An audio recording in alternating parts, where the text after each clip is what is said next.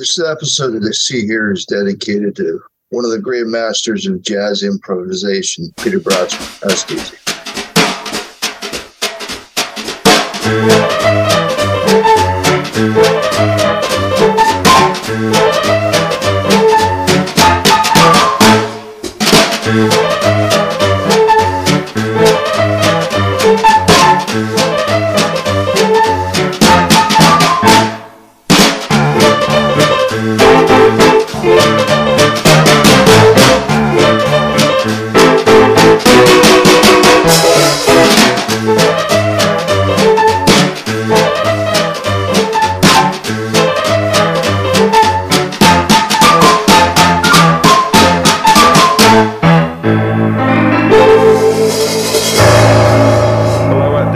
To episode 106 of See Here podcast. This podcast is dedicated to the discussion of music-related cinema. My name is Morris, and joining me, as I always do, in Brantford, Ontario, Mr. Tim Merrill. Hey. And over in Cape Cod, Ms. Kerry Fristo. Hello. What we're here to do today is talk about the film from 1999. I think it's 1999, not 1998. Never mind. Someone will haul me over the coals and tell me if I've got it right or wrong.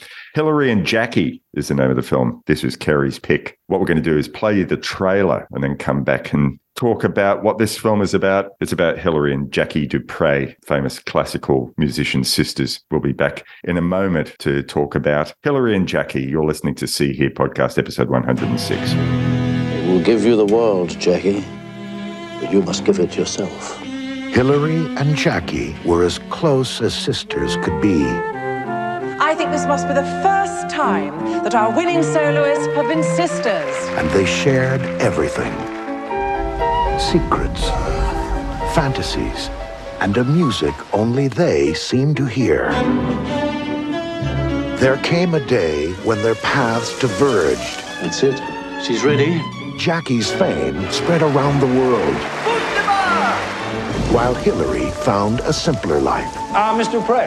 Yes? I was wondering whether I could book you for a concert. Oh, no, it's not me you want, it's my sister. But you're Hilary Dupre, the flautist. Yes. Yes, well, it's you I want. Oh. Who's this? Kiffer Finzi. I'm in love with Hilary. What do you do? I'm a musician. You any good? Let's get a flat together and go bonkers. Kiffer's asked me to marry him. You can't just leave me. I'm not leaving you. You're not here anymore. You never will be again. But her passions took Jackie to places she never imagined. Danny, would you still love me if I couldn't play? You wouldn't be you if you couldn't play. And a world from which she could never return. She just needs proof. Proof of what, for God's sake? Proof that somebody loves her. If you want to get yourself impregnated, you should ask her hubby. Well, I think you'll find that this is not the sort of thing the sisters normally ask one another. Ever since we were little, everything you've asked for, I've said yes. Jackie! Get away from me!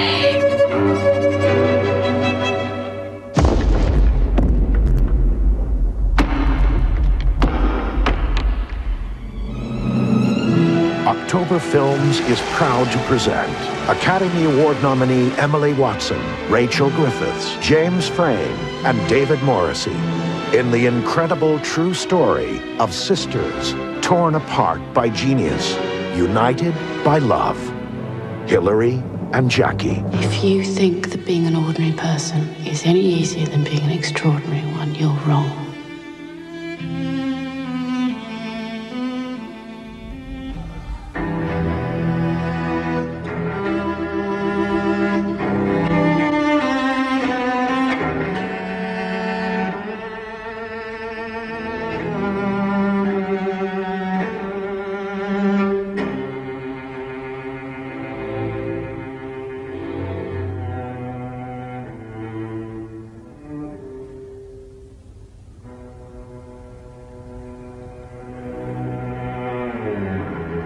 And we're back. Morris here, Tim over there, Kerry also over there. And we're talking about the 1999 film Hilary and Jackie directed by Anand Tucker. This may be his best-known film out of a fairly small catalogue. Scripted by a fellow called Frank Cottrell Boyce. Supposedly based on the memoir A Genius in the Family by Hilary and Piers Dupre. Now, according to Wikipedia, that great oracle of knowledge, the screen credit making that claim was not actually true. The book was not published when the film was being made, and the book was being written simultaneously with the film. So script writer Frank Cottrell Boyce claims that his script was based on conversations he had with Hilary and Piers, who is Jackie and Hilary's brother, who is pretty much a non-character in this film. Anyway, technicality aside, the film stars Emily Watson as Jacqueline Dupre, one of the great cellists of all time, Rachel Griffiths as her sister Hilary Dupre, a great flautist, James Frayne as pianist and conductor Daniel Barenboim, who was the husband of Jacqueline Dupre, and David Morrissey as Kiffer Finzi, who was the husband of Hilary Dupre and was a conductor in his own right. So the IMDb descriptive is the tragic story of world-renowned classical cellist Jacqueline Dupre is told from the point of view of her sister, Hilary Dupre Finzi. You know the alternate title to this film, right? I have an alternate title for this film. What's yours? Sisters Before Misters. Yep, mine was... Okay, see what you think of this one. Beaches with cellos. We'll get into that. Let's go around the table. Kerry, this is your pick. Did you see this film on original release at the cinema, or was this your first time? What are your initial thoughts about Hilary and Jackie? This is not the first time I've seen it, but I didn't see it in the theater when it came out, but I saw it soon after, on cable or something.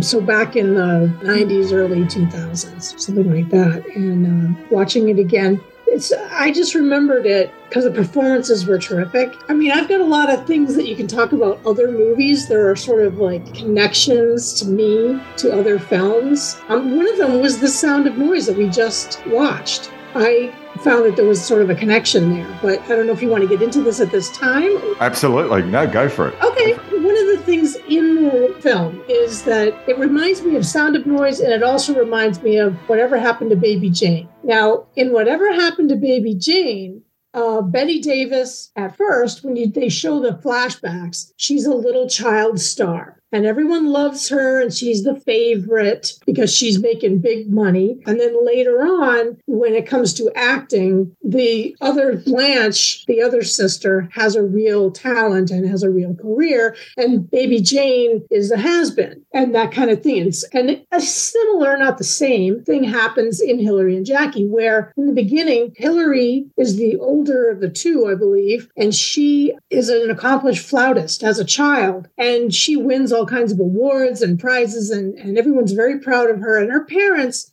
are not the ideal parents, let's just say, because they tend to fawn over the one who's winning. So when Hilary was winning all the prizes, they were saying how wonderful she was and la, la, la, and all that great stuff. So immediately Jackie went in and said, damn it, I'm going to practice, and so went in and practiced and practiced and practiced. And then she sort of outdid her sister. Then she was the big star, and they sort of kicked Hilary to the curb, is almost how I feel about it. The parents were not as into it. And, as they got older, Jackie still had all the confidence that she had as a child who knows she's really, really good. As an adult, she still had that same, confidence. Whereas I think Hilary was maturing. And so you see her like do an audition, and she's nervous and she makes mistakes and things like that because she's learned about things other than this music. And she sort of at one point says, all right, I'd rather just be married and have children and raise chickens and have a normal life rather than be, as she said, trained freaks. Once Jackie becomes famous and big, she's not the nicest person.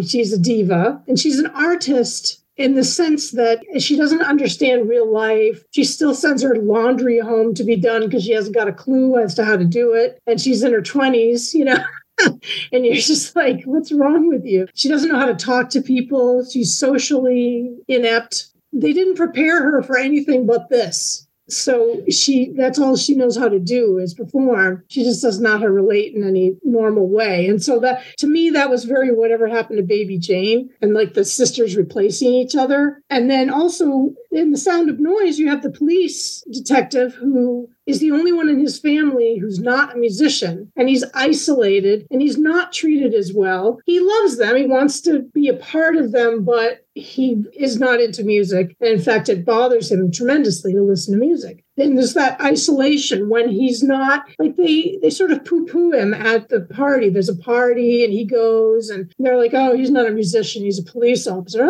and that sort of snobbery. And I feel like they did the same thing to Hilary as soon as she wasn't winning all the contests. I don't know. I just drew some parallels there. I think that's actually a really good parallels. Only once you started talking about it, I thought, oh my goodness, I was really interested to see what would be the connection between this and Sound of Noise, but completely, they're both from overly obsessive musical parents. And really, in some ways, I guess Sound of Noise, and maybe I mentioned this in that previous episode, was maybe an alternate universe type of family situation. Normally, like, say, oh, my son's the jock. Oh, my other son is the artistic one, and he's the one who's made fun of. But in this alternate universe, it's the musical child, the musical prodigy that's trained. And, oh, you're the police officer. Oh, how quaint. But yes, certainly. I think in Hilary and Jackie, it's the mother who's particularly obsessive and shows her teaching them to dance as well as to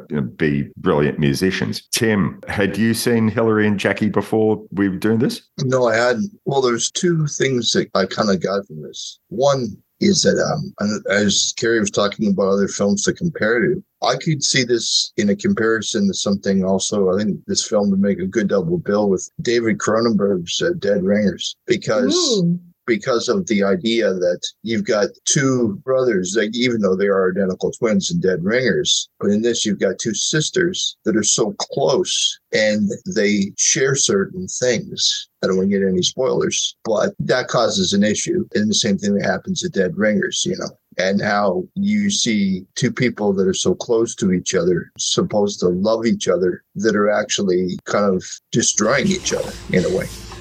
Get away from me! You don't love me! No fucking love me! What I wanted to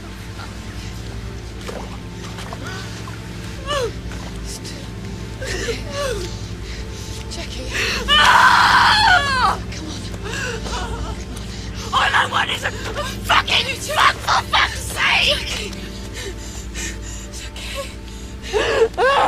So I thought that's a feeling I got from this, was it's kind of ironic in one way how you have one sister who's kind of, not thinking twice about taking chunks out of the life of the other sister. But yet in the end, it's her who has chunks taken out of her own life. I could almost hear somebody in the background going, The other thing that I thought was kind of funny was that as I started watching this, it kind of reminded me of, there was an old episode from WKRP in Cincinnati where they were doing a pseudo documentary on Herb Tarlick's family, and they're talking to his wife. And they're like, do you let your kids watch TV? And she's like, oh, yeah, we all love watching that show, Little House on the Prairie. It's a really wholesome show every week where somebody's house burns down or somebody goes blind or somebody gets sick. What I'm getting at is, it seems like you and I kind of hinted at this off air. We were talking, Morris, before about the subgenre of the tortured musician. It seems like there's a string of films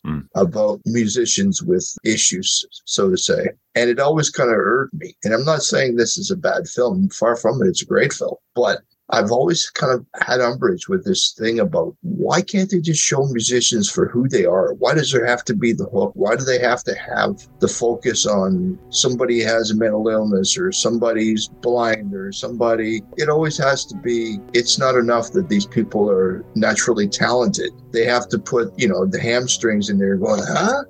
It's just kind of like, meh. Sometimes it's not needed. I know everyone loves dirt, everyone loves drama, but that's the whole real spine of this film, though, is the whole kind of up and down and the struggle and the kind of competitive dance between Hilary and Jackie. You don't have much of a film if you don't have that.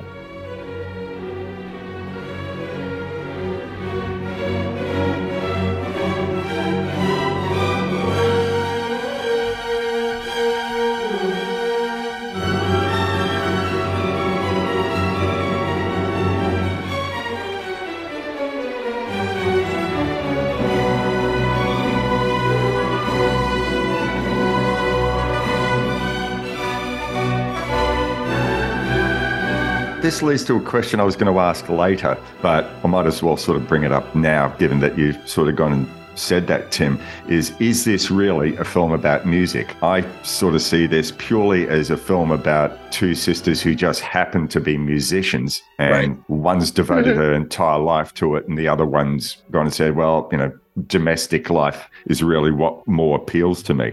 And I mean, that's not necessarily a crime, but given that we all love, I mean, the whole reason we do this podcast is to look into films that are music centric. And I mean, when I saw this years ago, I was thinking, what is it about this film that I'm not getting that bothers me? And I think this time around, it was that realization that this is not a film about music. And a couple of the clues, I think, as part of the story, that either for commercial purposes or for focusing purposes, that music was not a priority, was that there's no time in the film where a composition is ever named until, no big spoiler alert, because I'm presuming that the listeners out there know that Jacqueline du Pré passed away in 1987 from multiple sclerosis. But there's a moment towards late in the film where Rachel Griffiths as her sister Hilary and their brother Piers, who I can't remember who the actor is, they're driving home and they hear over the radio that Jacqueline has died of MS. And they say she was predominantly known for her interpretation of Elgar's cello concerto. That was her most famous work, just like Glenn Gould was predominantly known for the Goldberg variations. Then this was Jacqueline du Pré's most famous work. But at no stage the musical works ever identified. And there is plenty of music in this film. There is plenty of performance where it serves a story. But it almost seems that if nothing's ever identified, then it's sort of like a side priority for this film. We do see concert performances and we see recitals where the performance is in service of the story, like where we first see that Jacqueline can't move her legs. This is the first sign of MS in this film. And for me, that's just something that takes me a little bit out of the story. And that's not what makes it a lesser film to me, but it is something that bothers me. If you're going to do something about someone's art, I understand that for a wider audience that may not necessarily be interested in as much about classical music or know much about classical music, that they're going to make the focus about the sibling rivalry or the sibling relationship. But if you're going to make a film about artists, you should cover a little bit about the art. And, it's not enough to just have,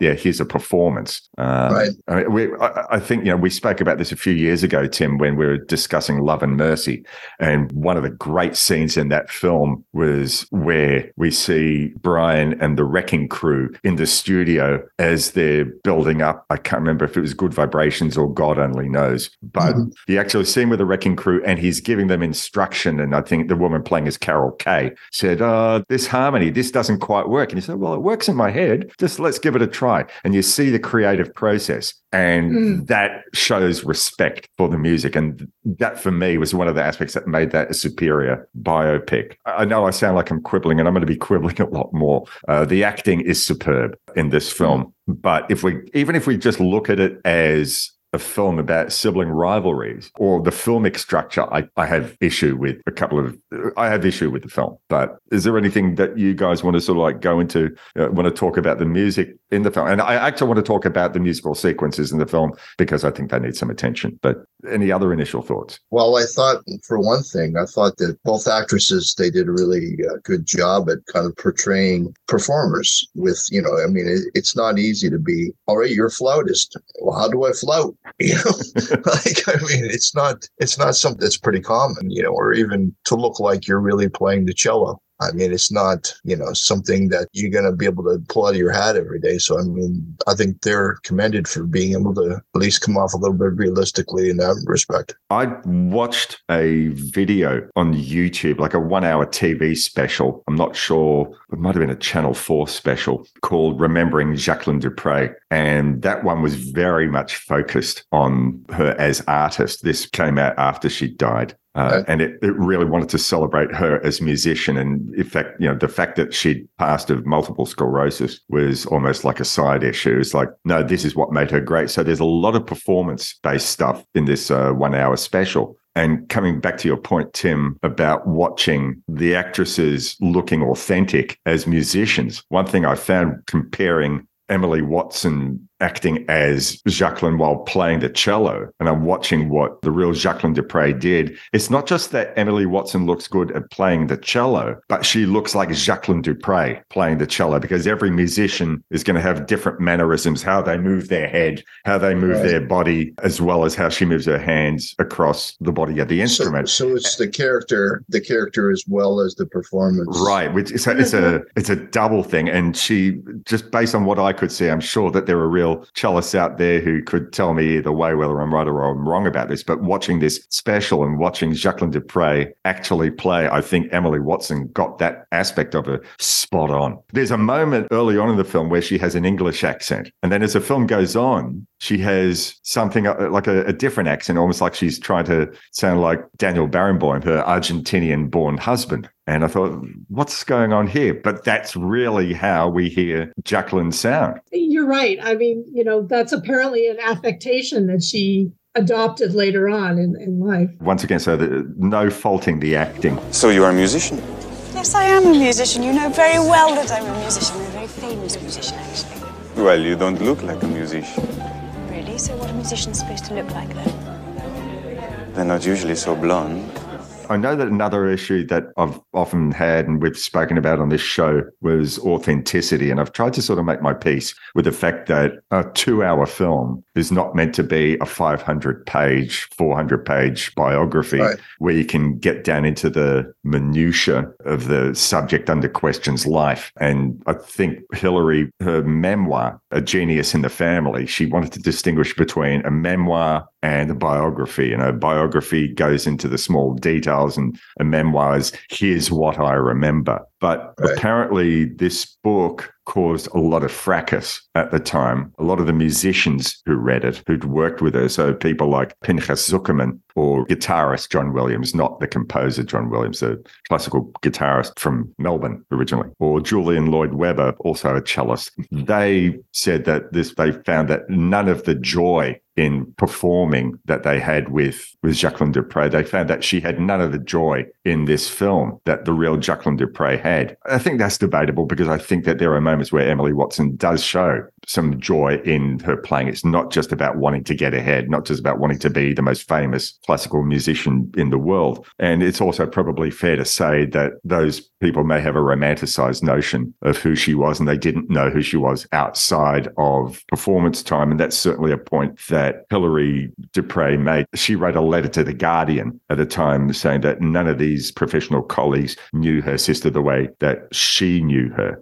But also, it's apparently that the film differs in detail, biographical detail, from how the book does. And I think, once again, artistic license is something, but I'd love to know who is the real Jacqueline du Pré, or what actually happened. Here's a question I have. Okay. Do you think that some people could look at the books and the film as Hilary sticking a metaphoric knife into her sister? There's aspect, I haven't read the book, can't say from that perspective, but there's moments in the film where I certainly think that there's that moment fairly early on in the film. Everything up until this point shows them as close as can be. And then there's that moment where Hilary comes to Jackie and says, "You don't know anything apart from the cello. I don't know anything apart from the flute. We're babies, Jax. And Kiffer laughs at me." "Then why are you marrying him?" "Because he makes me feel special." Well, that's a big twist, because the truth is, you're not special. And there's been nothing to that point that indicates that the rivalry that they had went beyond just musically trying to outdo each other. Right.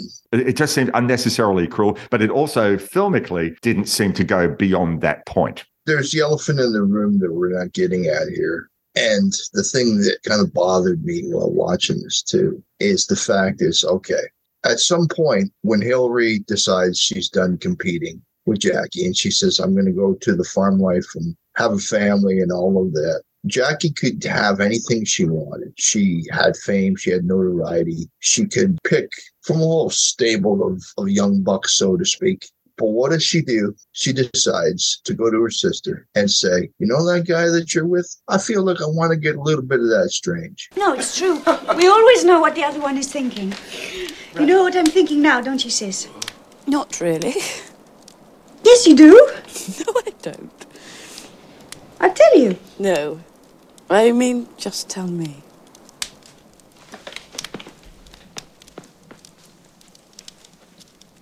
I want to sleep with you.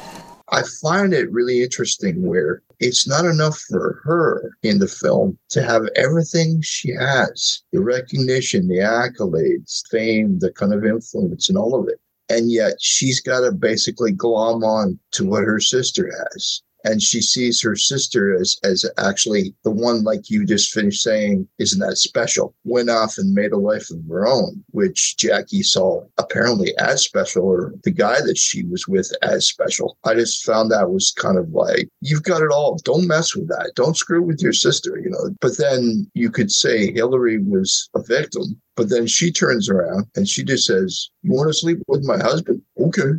You know, and she just goes along with it. And I'm just like, facepalm, you know, like, what are you doing? Yeah. There was that whole part that I feel like there was something missing in the film, you know, where they didn't show the kind of manipulative, needy, really incredibly needy person that Jackie was, according to this memoir anyway, or the movie anyway. And I feel like you can see it early on when, you know, the two girls have been they've both been playing in different contests or something when they're children. And Hilary wins the big prize. And again, everybody loves her and she's this great flautist and everything's wonderful. And she even brings her sister up and says, well, Jackie played too. And she was really, and the parents almost dismiss that. And I feel like the entire family kowtows to Jackie to some extent, especially once she has become famous. She's like a spoiled brat, and you know, sending her laundry home. I mean, that I don't even understand. That's so bizarre. Like, you could get a servant in the hotel you're staying in to wash it. That's what I mean, though. She has access to all this stuff, and yet, you know, the decisions she makes, because she's a child. And it's one of the things that Hilary says is that because we were not trained to do anything, they don't know how to do anything. They don't know how to deal with normal situations. They were trained as, what she says, trained freaks. They're trained to perform, you know, like circus animals or something, you know, and they don't know normal type things. But I really feel like she's just so manipulative. Have you ever been in a relationship or known people that have been into a relationship where the other person they've made that statement, well, if you really love me, you would, you know, if you really love me, you would, and you could just hear her saying that. Well, if you really she basically does. Yeah. When she says she's going to get married, you know, because she's like, how could you? It's more of a like, how could you leave me? Well, you can't marry him. You can't just leave me. I was talking earlier about Hilary going along with Jackie dipping in with her husband. I could see Hilary just saying, well, if this is really the thing that's going to bring me and my sister closer together, well, then I guess it's okay. If this is what it takes to kind of pull my sister back to me or pull me closer to my sister.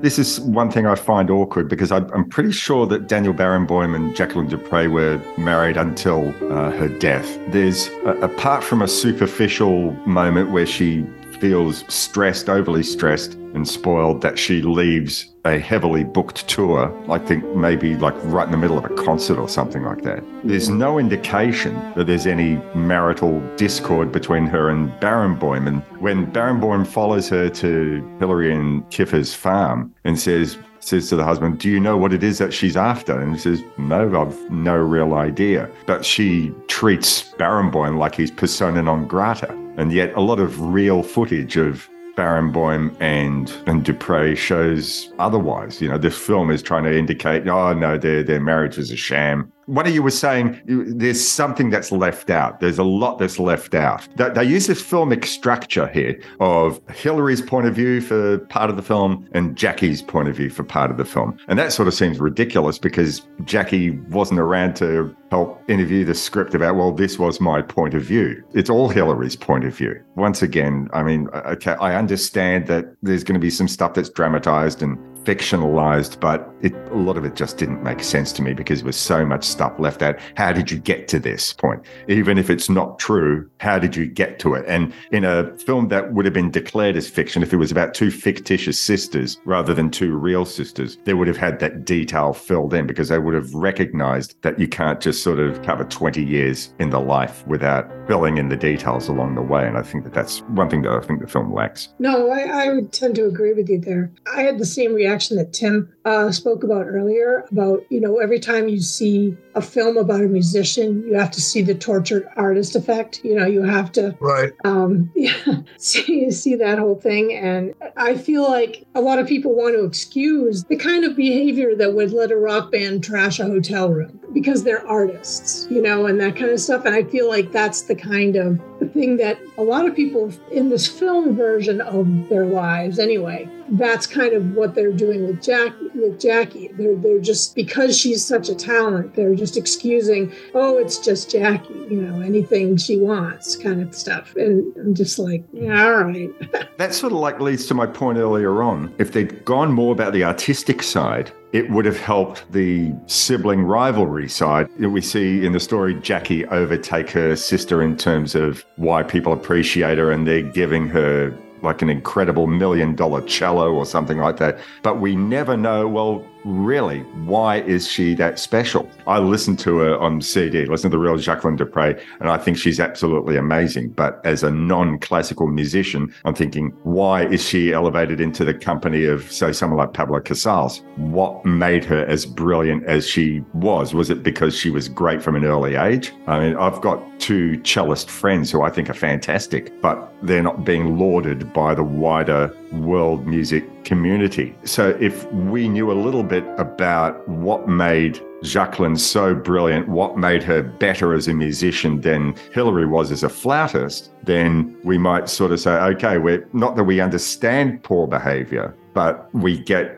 why she's being, not so much why she's being excused for poor behavior, but it's at least consistent with what we do as a society, where we say, oh yeah, okay, well, yeah, it's the Who trashing a hotel room. Yeah, that's just what musicians do. But we don't know really what made her over and above every other cellist working on the planet. Everything can be pivoted. Every situation can be manipulated, or there's always another option in her story.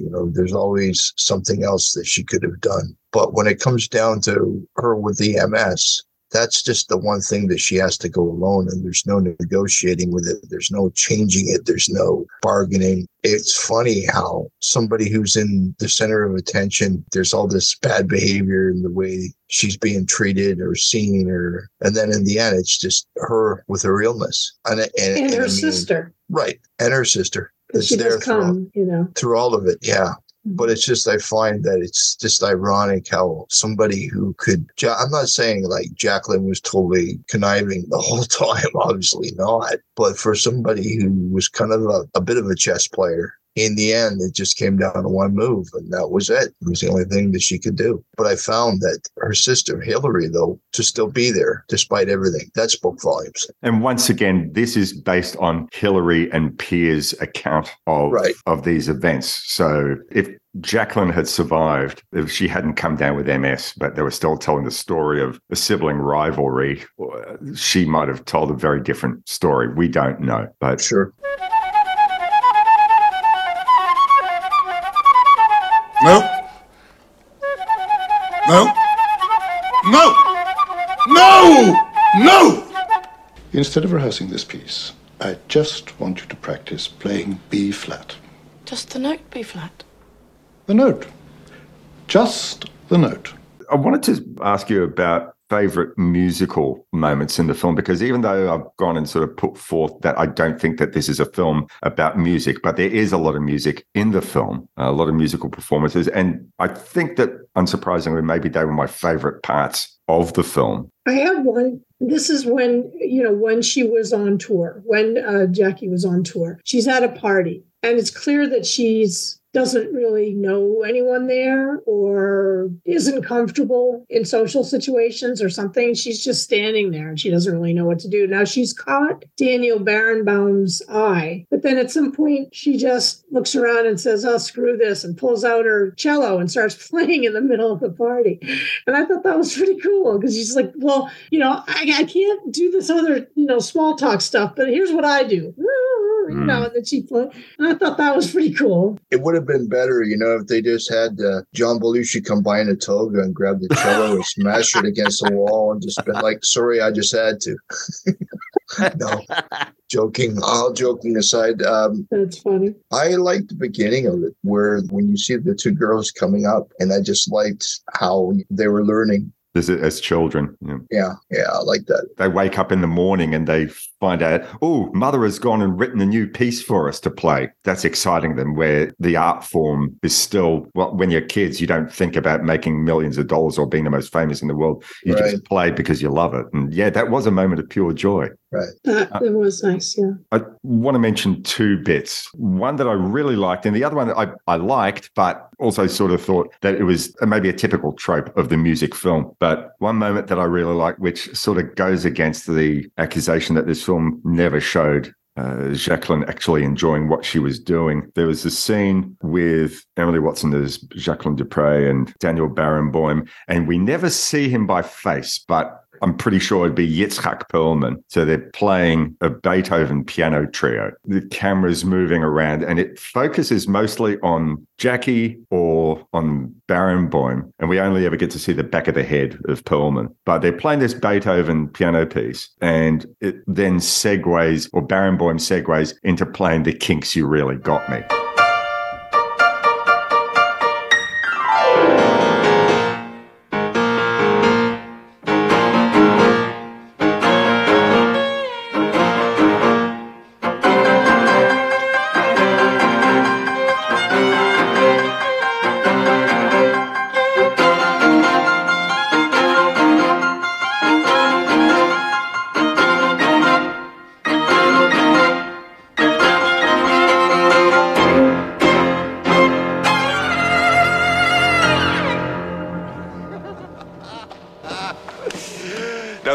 That's how to play Beethoven. Right. How they move between one to the other. Just the smile on their faces. They're really, really enjoying themselves. And when they finish, Barenboim says, that's how you play Beethoven.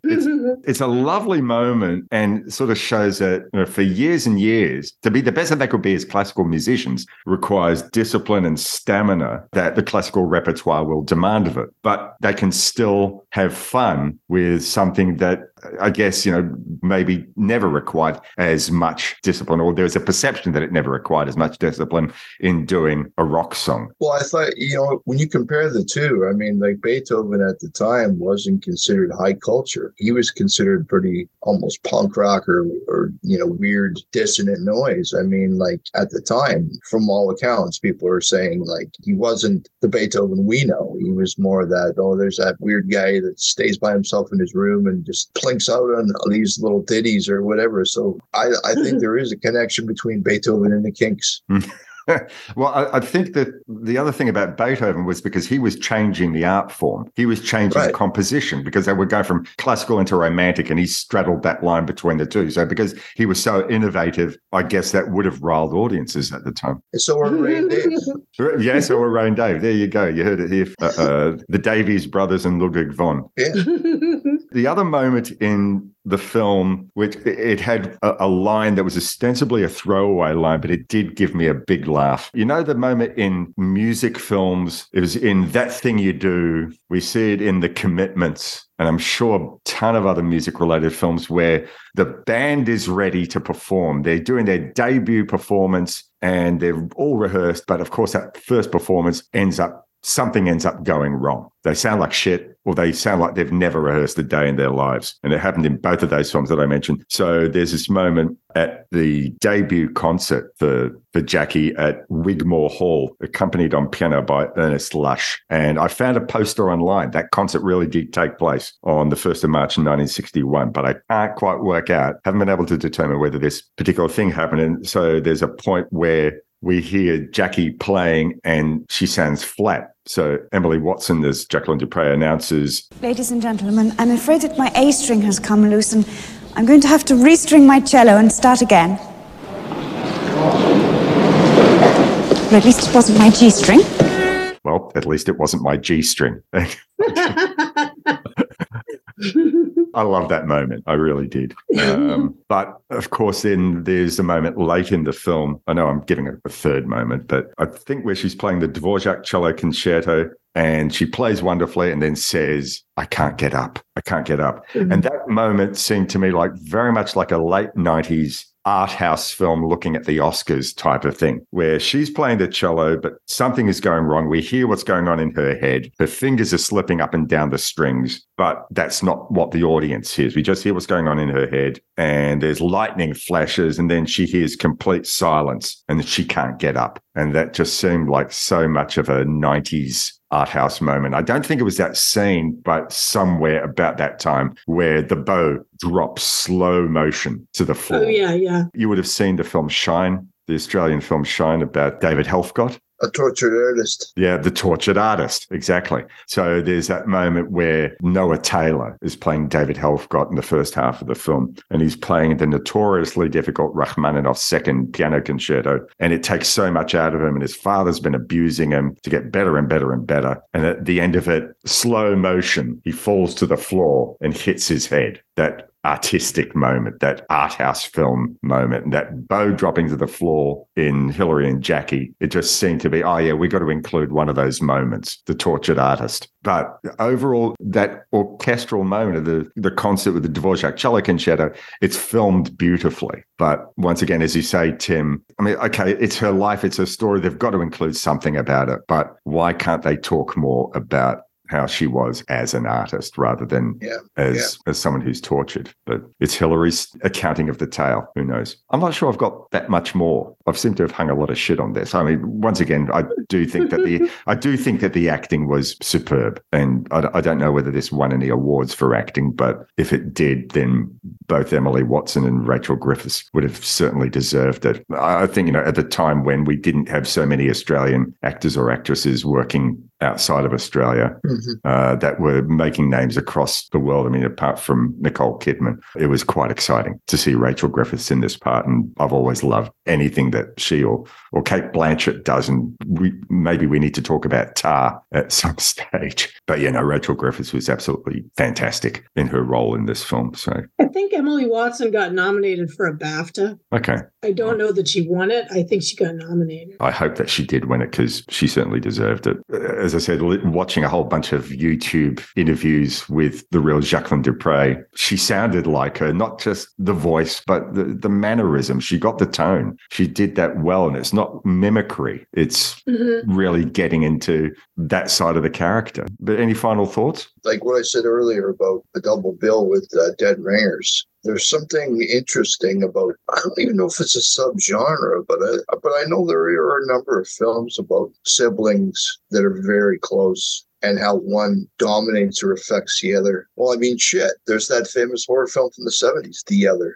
Oh, yeah. I thought you were going to mention Sisters by Brian De Palma or something. Well, that's another one. Yeah. No, there's Dead Ringers, but there's also Dead Ringer. That's a 60s film with Betty Davis playing two parts. And Paul Henreid directed it. And it's got Carl Malden and stuff like that. But yeah, there's an evil sister and a good sister, and yeah, and I'm not saying that Hilary and Jackie is so cut and dried like that. Like, I mean, this isn't that kind of who will prevail. Well, we know who prevailed, but I'm still saying that I got the same feeling watching this that I did from Cronenberg's Dead Ringers, just about two brothers who did everything together, and they had the same kind of feelings until they hit a crossroads. And then it comes back together again, but over certain partners. and it messes everything up. Again, this is all speculation in this film, and in Cronenberg's film, it was all based on an actual event. So it's interesting. They grew up in a similar fashion, a very insular way. It's just them. They're together so much, it almost becomes this incestuous relationship.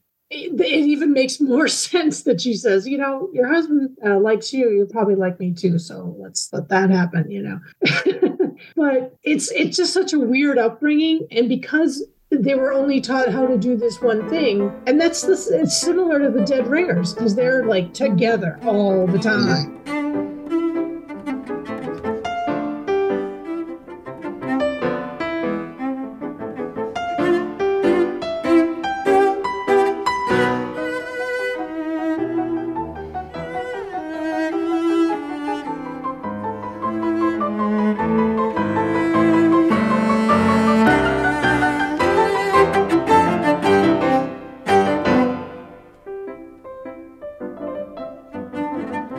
I think we'll leave it there. So despite all I've said about it, I'd still sort of recommend that people watch this, because whether it's perfect or not, I guess I always do find films about sibling relationships interesting, despite the fact that maybe this had stuff left out. How'd they get to this? How'd they get to that? But yeah, there is some psychological drama in this. And if that's your thing, I don't think it goes too over the top. But yeah, you might find that interesting. So yeah, it is available for watching on streaming service, or you might have it in your DVD collection, physical media. Good on you. Dig it out and give it another watch. Hope we've inspired you to do that or not. All right, so that's the end of 106. Tim, it's your pick for episode 107 of See Here. What do you got for us? Alrighty, well, for the next episode, I wanted to do something a little different. Something that we generally don't talk about that much. It's a film called The Free Jazz. And it's basically a documentary about the exploration of jazz through the performers and what it means to them. And it's a wide-ranging, there's all kinds of notable characters in this documentary. And it's a very interesting look at, like I say, jazz from the pure perspective of the performers and what the whole genre means to them. Now, that film's on YouTube, right? Yep. Right. Okay, so I'll put a link in the Facebook group for people to search up and find. Play along.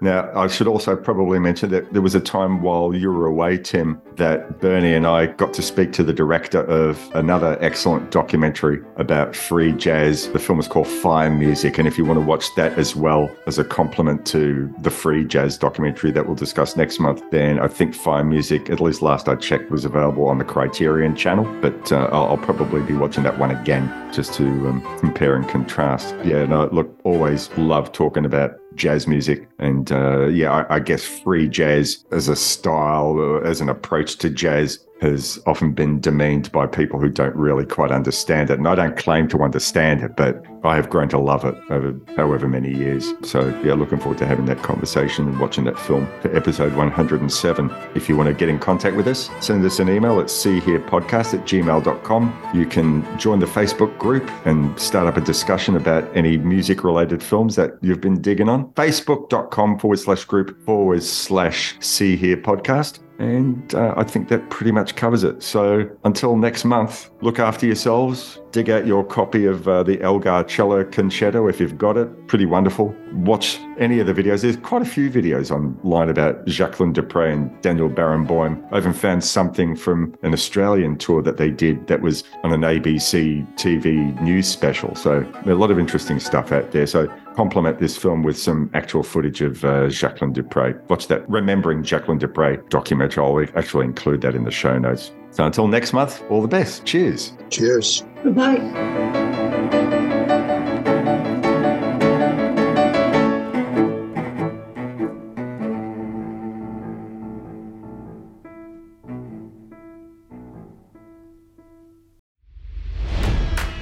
It's NFL draft season, and that means it's time to start thinking about fantasy football.